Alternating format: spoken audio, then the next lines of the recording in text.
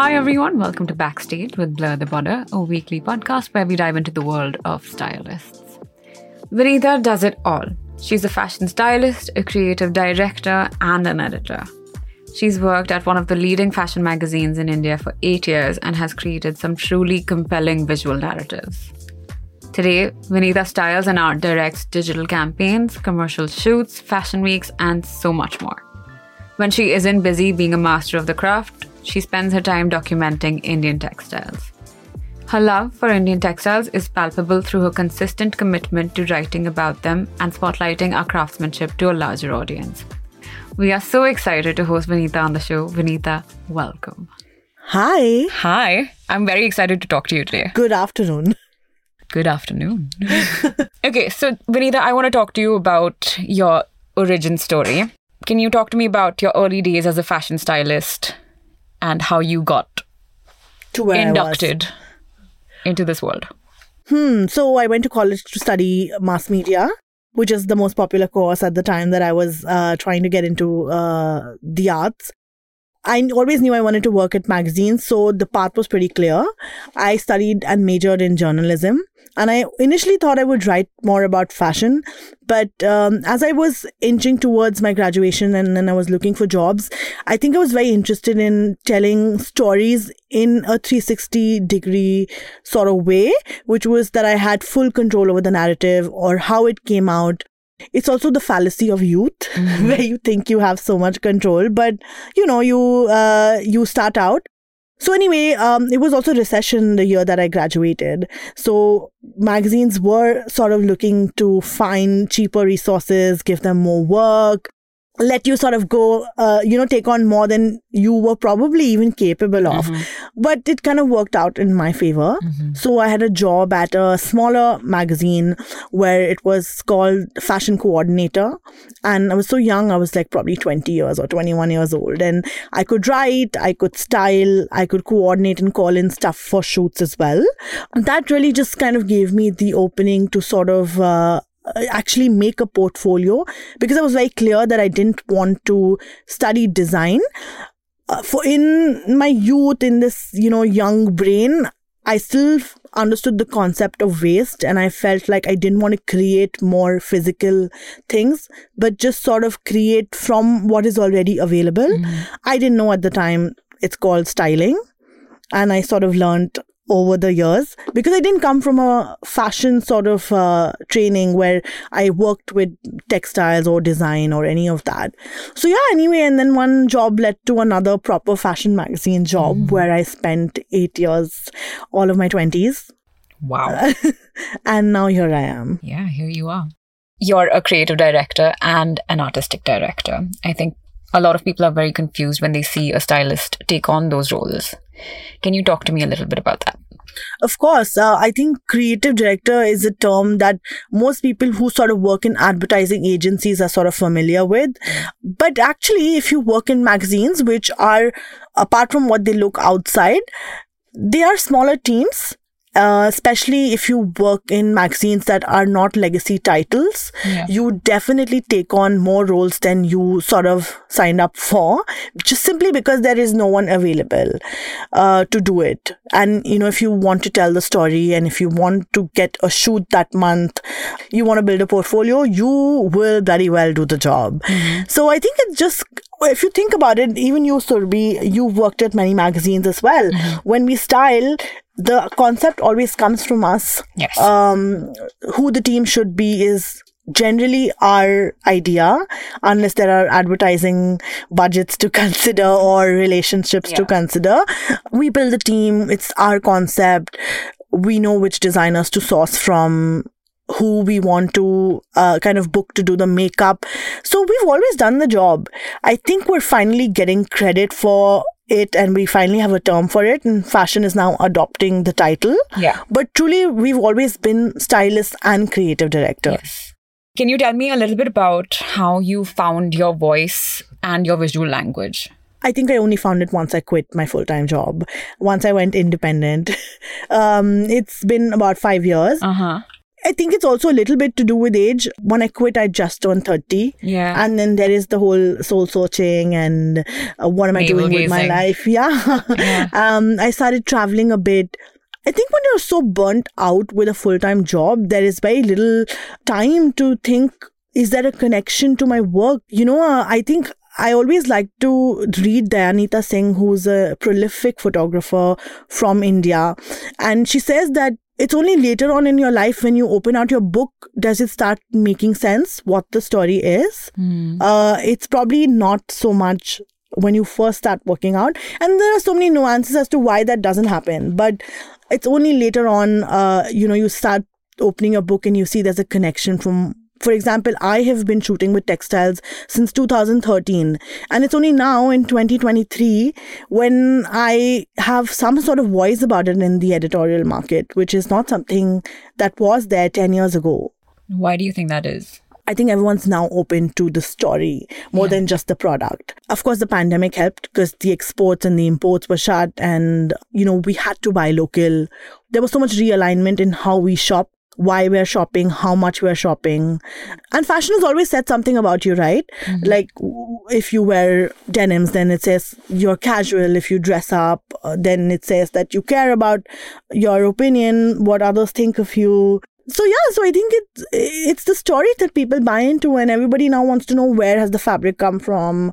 Are they supporting someone? It's cerebral, I think so. It's definitely cerebral. Yeah.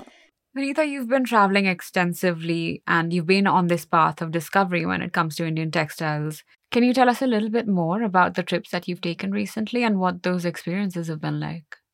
Oh, so many. It's I was just thinking, I now only have maybe some northeastern states remaining, but I've pretty much covered a lot already. I've always been traveling for a long time, even on my own. But I think it really started out with, shout out to Butul, who used to work at a magazine at the time, who was a fashion features editor. And she sort of sent me on a trip to Lucknow with Fab India. They had invited me to sort of come and see the crafts at the base level where the women sort of sit and embroider it by themselves. What year was this? I think it was 2007, 18, I think so, or 19. 5 years. I can't remember. Yeah. It was 5 years ago. And I had been talking about the crafts on my Instagram in any case, which is perhaps, why Fab India also kind of knew that I was working on this on my own. So they took a bunch of us to see where they embroider there, because they have a chicken curry collection that comes out every year. Yeah. So for them, it's a big sector, and they wanted us to come see and see where the crafts really is originating, the story behind it, how do they translate it for their audience, which may or may not want to, spend that much on the craft. So, and that's the first time I realized that these stories that I've been sharing on my Instagram or on my social media actually has space on the pages of a magazine, because when I was working there, we weren't talking about Indian crafts in this way. While we were always using Indian designers, I don't remember us using or doing stories that were craft based. It was always craft with the context of a designer. Yeah. But not pure craft stories. For the sake of craft. Oh, but even with designers, I don't ever remember crediting a jacket with saying Zardozi embroidered jacket. It would always be black jacket or power shouldered jacket. You know that, right? Like when we write credits for magazines. Yeah. And now it's all like Banarsi sari, but first it would be golden bordered or like red colored. It was color based. Yeah. We didn't really ever give credit to what it was. But now, we actually even give credit to the maker. So you'll very often see in my stories, the artisan is named as well. And the artisan sort of finds space right next to the designers. And that's been lovely to be able to do. Can you tell me a little bit more about the trip that you took for the G20 summit and the exhibits that they had based on craft? So originally we wanted to see Ashish Shah, the architect and the artist, his works on the thumbs, which is the pillars that we find in some of the oldest temples and houses in our country. And these were modern iterations of that. I can't wait to see this. And so they'll I mean, hopefully it'll be a traveling show, but it's open to public. So I urge a lot more people to go to Orissa to see it. Orissa is such a beautiful state. It's where our current president comes from as well. So that's nice to have that context to go and see some of the saris she wears all the time. That crafts museum, that scale is just stellar. It's not something I've seen somewhere else. And the fact that it's not in a metro city. I think that's what some of these crafts exhibits are now trying to do. They're trying to invite people to come see what's happening in the rest of the country apart from Bombay, Delhi, Bangalore, Chennai, and there's so much. And if I were not traveling for these things, I don't know how I would have been able to find all this. So it's nice to also visit any state with this context. It's a lot of fun. And if you find a way to make it more contemporary, then, like, for example, when I went to the museum, I saw a sari that Vidya Balan had worn. And this is not something, if I wasn't following fashion, I would just be like, oh, this is a cute sari with math equation on it. but actually, it's a sari that Vidya Balan wore. Yeah. And it's nice to connect it back to fashion. And that's a really beautiful thing about India. Like, our fashion is interconnected to its textiles. So that story is actually one and the same. It's not too different. So it's been really easy to actually connect what I do, which is primarily fashion, with textiles, because the equation is symbiotic. It's one and the same. Yeah. And have you seen a clear influence on how you style now versus 5 years ago? Absolutely. And the trips have had that. Yeah. Like, had I not taken these trips to see how things are made, I think it gives me context of why it's special. Like, for example, when I was in a magazine, Apparel used to send us clothes in fabric cloths. Or I remember when Swati Kalsi once sent me a jacket for a shoot, I had to understand why it was museum quality and I could not store it with the rest of the clothes and why it was that expensive. I think as stylists, we're so busy. Sometimes the clothes on our rack are all piled as one because they're just looks for somebody or a shoot or whatever. But once you start traveling and you're seeing how these are made, why they are made, who's making them, it just, I think, puts so much reverence into your work. It gives you this reverence for which country we belong to. And, no other country in the world has our craft legacy. If you probably went to Japan and tried to do a batik, you'd probably have to sell a limb or something, Yeah. But in India, you just call somebody, and now they're all on Instagram, right? And you call them and say, I want a sample for something, and you'll get it. And I think just having discovered what we have here, rediscovered what we have here, it's changed everything about how I do anything at all. How I write, how I style, how I creatively direct. It's all changed. No, and there is a very clear evolution in the way that you put out your work as well. What do you hope people take away from the exposure you're giving to Indian craft and textile? I think my biggest pet peeve is people should stop saying that they are supporting the artisans. Yeah. There's this whole language, support the artisans by buying from them. I'm like, unless you're one of the first families of India, you're not supporting anyone. You're simply buying into what they are selling and you're lucky enough to have it. We're not supporting anybody, but I hope that people, stop looking at it as like a charity or as something you buy one thing. I think handloom is quite sexy. It can be. And that's why the designer intervention is needed. Yeah. And I'm so glad so many designers are now talking about their processes. I must admit and say that designers have always worked with them. We just didn't know about it. Yeah. The consumer awareness has grown. Yes. And it just needs to be on that trajectory. Yeah, correct. We just didn't know about it. I also only learned about all of this now. Yeah, that's true.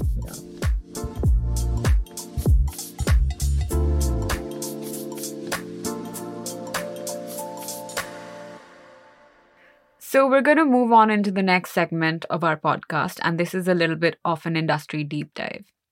I wanted to talk to you specifically about the independent creators. We're constantly pitching ideas to different brands or in different realms of the industry. How are these ideas important? Can you talk to me a little bit more about that? I think as freelancers, as independent creators, our ideas are our currency. Apart from the fee that we get we all know that the market is competitive, right? There's so many of us now, and so many of us have gone independent since the death of magazines. But, it's so sad though. It is sad.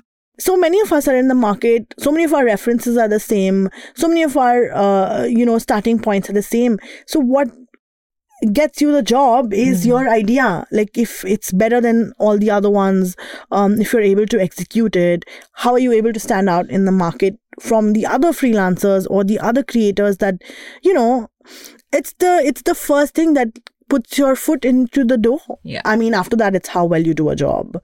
But if you didn't have the idea, so I think it's really problematic, like I've seen that so many times. I'll just say something random on my Instagram story, and I like the next third day, like, there's a whole story on it by another writer. Or I'll see that I've sent something to a brand or a magazine and it probably didn't get picked up, but somebody else has done it. And I know that you also have gone through it, and so have a lot of other stylists or writers. Yeah. And we can be philosophical about it and say that, you can copy me, but you can never have my vision.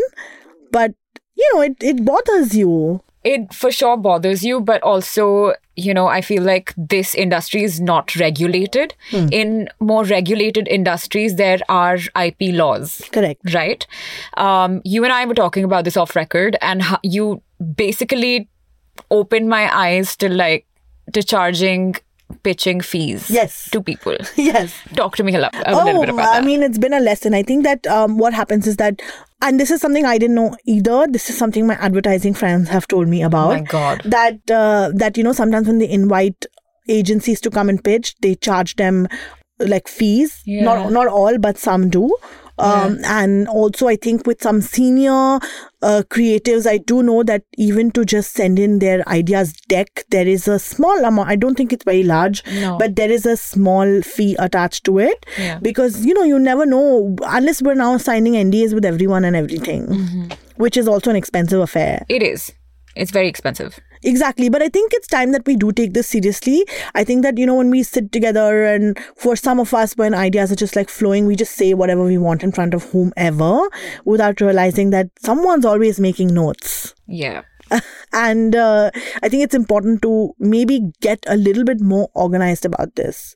So, I think that once you reach a certain level, or if it's a brand you have not approached, I think it's fair enough to say I'm going to be charging a fee to send you my ideas, which can be waived off if I do go ahead on this project with you. If you want integrate to. that. Yeah, you integrate that.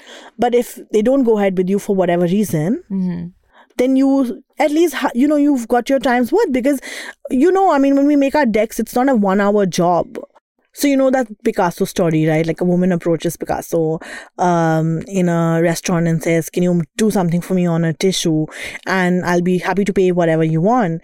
And then he does it in 30 seconds and he says, I want $10,000 for it. And she's like, you made this in like 30 seconds. And he's like, no, actually, it took me 40 years to make this in 30 seconds.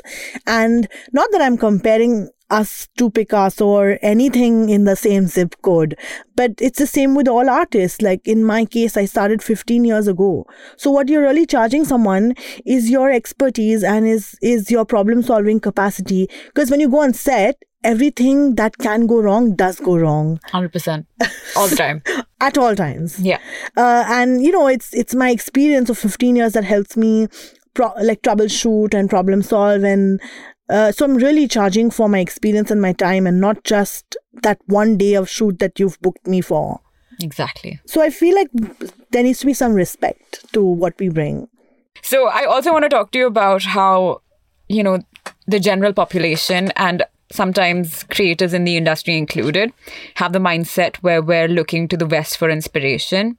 But like you said, India has a rich history of craftsmanship and textiles, and things are changing in this area now.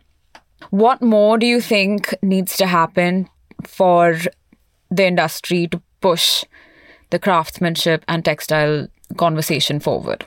I think that the industry right now is still treating it as if it's a trend.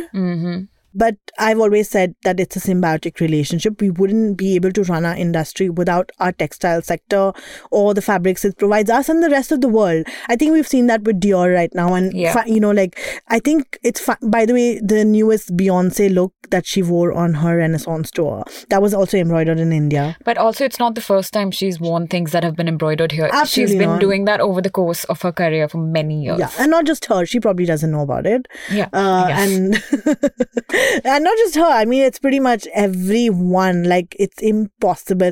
Like, for example, designers like Dries Van Noten openly credit us. The House of Dior always has. Mm-hmm. But, interestingly enough, like when we used to shop in Sarojini Nagar or at fashion streets, I have seen so many brands, their samples being sold off, or probably like a reject pile or something finds its way to these markets. Not as much anymore because of the regulation. Yeah. But when we just started out, like we'd find, like, for example, I once found a Yoji piece at Sarojini Nagar. Yeah. And that's something like you'll never ever see. I mean, I can't remember the last time I also went there, but it was so interesting to see that. And like, I remember once I got a courier for a shoot from an international brand, and I could see on the courier slip where I was signing off how many embroidery ateliers exist here and the brands next to it that was sending the couriers to them. So I think that it's always existed. We're just coming to know now, and this should continue. Mm-hmm. We should perhaps talk more openly about it, and it's on us as journalists, as stylists, to credit it on our social media as well, who's made it, maybe the ateliers as well. I think not just credit, but I think context is also so much more important. For example, there's celebrities walking the Cannes red carpet. Correct. And it's not just the designer that's made their outfit, for somebody to have context on an international level. Correct. About what that piece is, what type of embroidery it is, what is it native to, how many millennia or centuries does it go back to? Just true. To have that kind of context and education is so important. I mean, I think that comes down to probably then the stylist to, let the actors know what they're wearing and sort of talk about it when we get credit. Or maybe, like I said, I think Instagram is such a good way to sort of and it's a lot of people are coming and reading there, so I think it's nice to probably mention there who made it, how long it took, all of those things. The article that you wrote about the MS Blue sari is so interesting. Can you tell me a little bit more about this little nugget of history? We think that we're only the creative industries fighting for credit, but you'll be surprised how many even textile-based brands are fighting on credits or, saying we started it. That's the thing. We have a lack of documentation of pieces made in our country. I think some of the private museums are now beginning to do it. I've heard that a lot of senior designers are now archiving their collections. But I think with MS Blue, it's the power of celebrity. Like, we still call it the Mumtaz sari because of the 3 drapes that she did. So it's a nice, peacock sort of blue that she came to wear a lot. I think she probably found it lucky, or I don't know what it was, but she wore it a lot on all her events and all her photos, and the people who made it for her started calling it the MS Blue sari. They started selling it like that. But from what I know, like a couple of brands take credit for it. It's not just one. And who knows? How many others? Who knows? But that's the power of celebrity. They can make anything famous. Like, for example, the choli blouse, the sexy blouse, I think I would credit it probably to Manish Malhotra. Like, he got it into mainstream Bollywood, and all our Desi girls have sort of... He is definitely one of the originals, isn't he? Absolutely. And I think what's interesting is that he's also a stylist. He is... Yeah, exactly. And there's so many times now when we look to the West, we're seeing people like Tom Ford work in movies and craft their costume. Correct. But it's been going on forever over here. Yeah, but that's the thing. The stylist didn't exist in the context of a movie. It's always been the costume design. Yeah. But now it's blurring the borders. That's a nice little segue into our next segment, which is all about homegrown brands.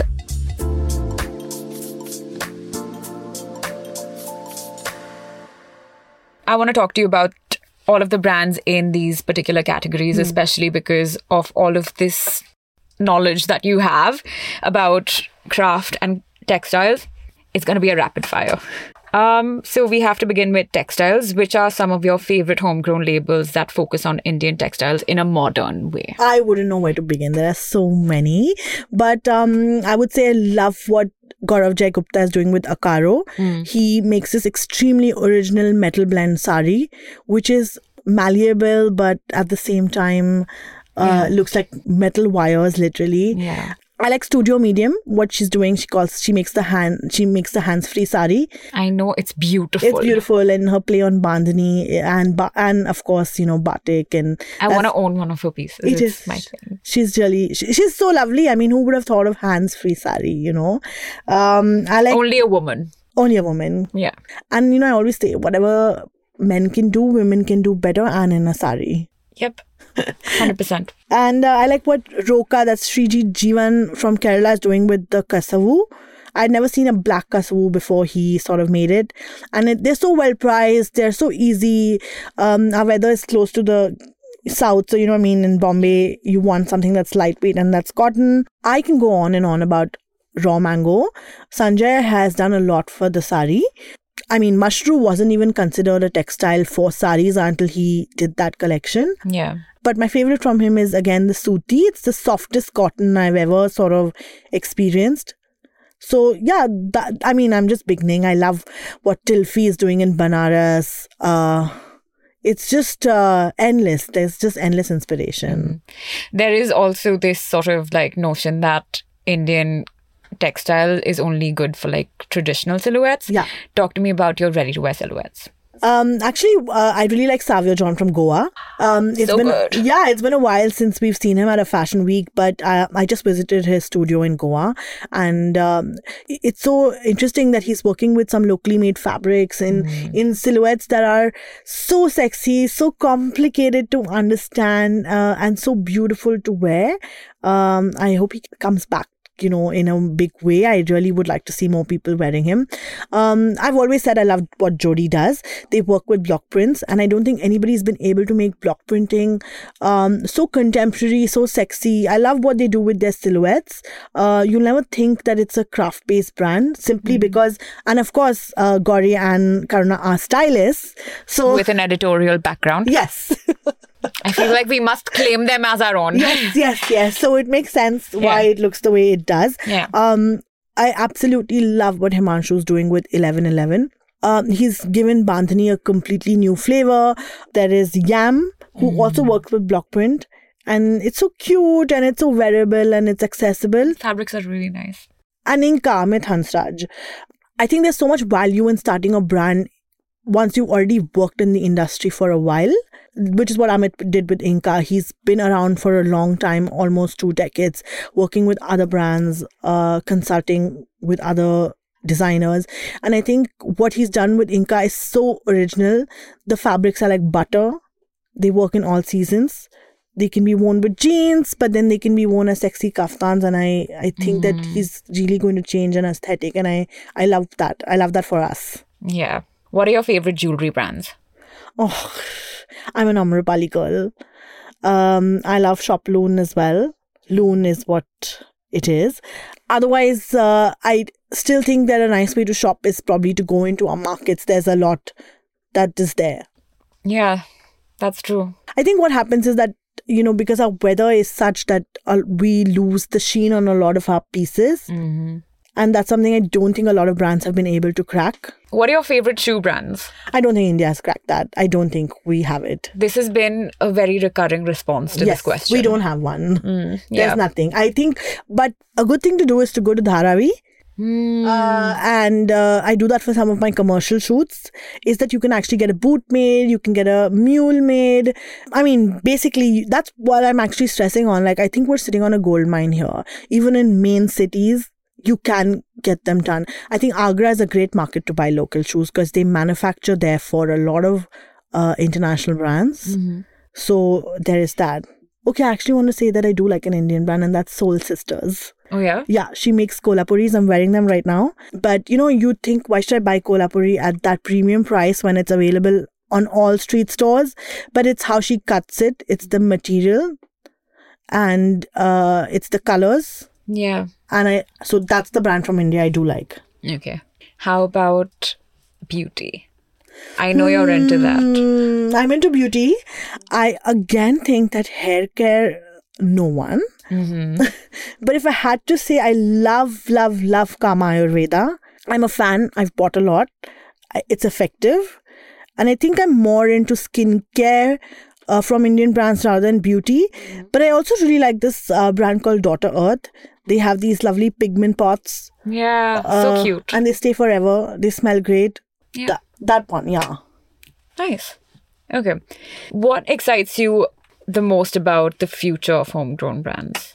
I think that when we think about Indian artisanal or karigars, or it's always in the prospect of couture, but the capacity is larger than that. The possibility is larger than couture. Like, for example, we could have an Indian Muji. Yeah. Where is that? We have all the fabrics for it. We do. Maybe I'll begin one. But where's the Indian Muji, or where's an Indian high street store that's made the rounds in the world? We can have that. We have the production capacity. We have the textile capacity. Yeah, so I think I'm excited to see us go mainstream and not just focus so much on embroidery and couture, but also on what we can offer that is larger than that in a large scale. That's something I'm very excited to see happen for us. Right. That would actually be really interesting. Yeah. We don't have a high street store. We don't have an Indian We do have the label Ritu Kumar's and by Anita Dongre. Yes. But I feel like the younger generation doesn't find it very relatable. They don't. And I think that in some ways they still continue to aspire to the Zaras and H&Ms. Yeah. And I think that a lot of them are still craft focused, although some of those are prints and not actual crafts. And that's a debate for another time. Yeah. But, I don't think we have that. So it would be nice to kind of see, like, for example, I love what Uniqlo does. It can't be categorized as high street because of the fabrics that they sort of use. It's not necessarily sustainable all the time, but it's how much they create, which is just enough. Yeah. It's what they do with their silhouettes, with their brands. I would love to see what India can do and take to the world in that capacity. Who do you think would be able to do that best from our current set? Because I know there's so many.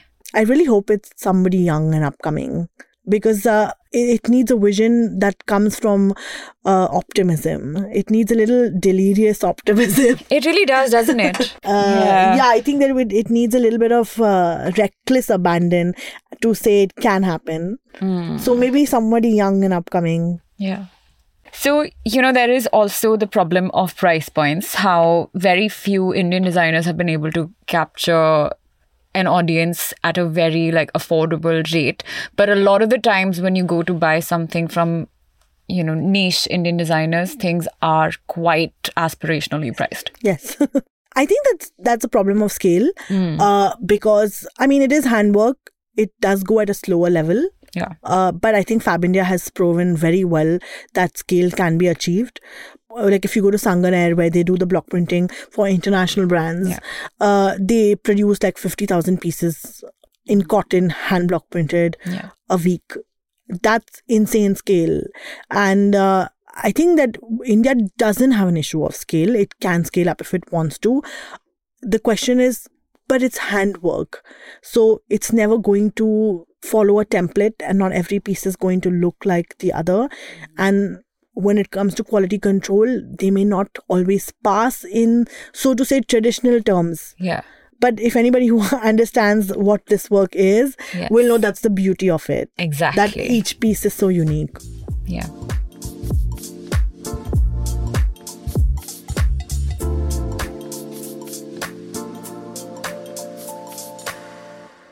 we're going to move on into the final segment of our podcast, which is an AMA and includes questions from the Blur the Border team.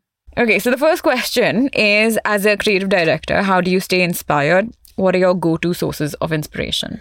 Oh, I wish I could say that I don't live on the internet and that I don't have those really embarrassing timeline hours on my phone. Gosh, I definitely live on the internet, but I would say that I have friend circles outside of the job. I find a lot of my references from old movies, books, old pictures from my family, and that's a big one for me as well. Yeah, there's so much. I think that when I first started traveling for textiles, it was just I was just so burnt out. I was just so saturated of, referring to magazines. I think it started out to just get inspired at base level. So I think travel is a big one for me. There's always ideas coming into my head when I'm on the flight. Yeah. And so I like to travel alone. That's one of the reasons I do that. Other people outside of the fashion industry on Instagram, like food is a big one for me. It's huge. I'm hugely interested in it. Also having a huge India moment, by the way. And I love to see indigenous tribal fashion, their textiles. There's always something from that, especially for me, because my stories are so Indian focused. Yeah. So it's a huge point of inspiration for me. The next question is, what are your thoughts on the growing influence of social media in the fashion industry and how does it impact your work as a creator? Oh God, we love to hate Instagram, and where would we without it? It's made fashion so democratic. Yeah. We're our own publishers. But at the same time, it's just, we don't know the impact of it really. Like, we haven't studied it for as long as we've studied some of the other vices. Yeah. So we don't know in 30, 40 years what it's going to do to our brain to have this much information coming to us at all time. So it's definitely overwhelming. And I think in the last 10 years, we've also seen the effect that overconsumption has had. Yes. And not just overconsumption of like data, media, etc., but just it's had a direct impact on how we're consuming products around us. I think all of us are always also talking about how many of us are dealing with anxiety. And I think a lot of it does come from the amount of screen time. I mean, our work is online, right? Like our campaigns are for digital. Yeah. So how could we not be online? It's a necessary evil. It is a necessary evil, but I don't know how to evaluate my work and separate it from that medium anymore. And it's so difficult because when I started out, when I was studying fashion, it wasn't something that existed or something that I needed to like necessarily pay too much attention to. But now here we are. And I think it's changed a lot, right? So I think for me also, it's because I'm interested in textiles. There are opportunities to sort of take it on ground where, you know, you lead tours or you basically organize curated tours of museums. And I think going forward, and something I have been doing is spending inspiration time outside of my phone screen because I need it. And I find that that's a good way to sort of do the work that needs to be done online and then also find ways to fulfill yourself outside. Yeah. That's, time with friends, time on holidays, not discussing work, and also finding new ways to be inspired by work which is not on the screen. Like I said, museums are big for me. Yeah, and India now has so many museums coming up. Mm-hmm. There's KNMA, the Odisha one I just went to, and of course we have our own NMACC in Bombay. It's a long time coming. That's a big one actually. I'm really excited about it. So I think that we finally actually have these opportunities to go back on ground and get inspired by actual people watching, see the artwork. Yeah. We've never had so much access before. Yeah. So I think we're good. Thank you for that. That was very important. And that's a wrap on our conversation. Vinita, thank you so much. Thank you, Surbhi. See you at some shoot. Yeah, or an event.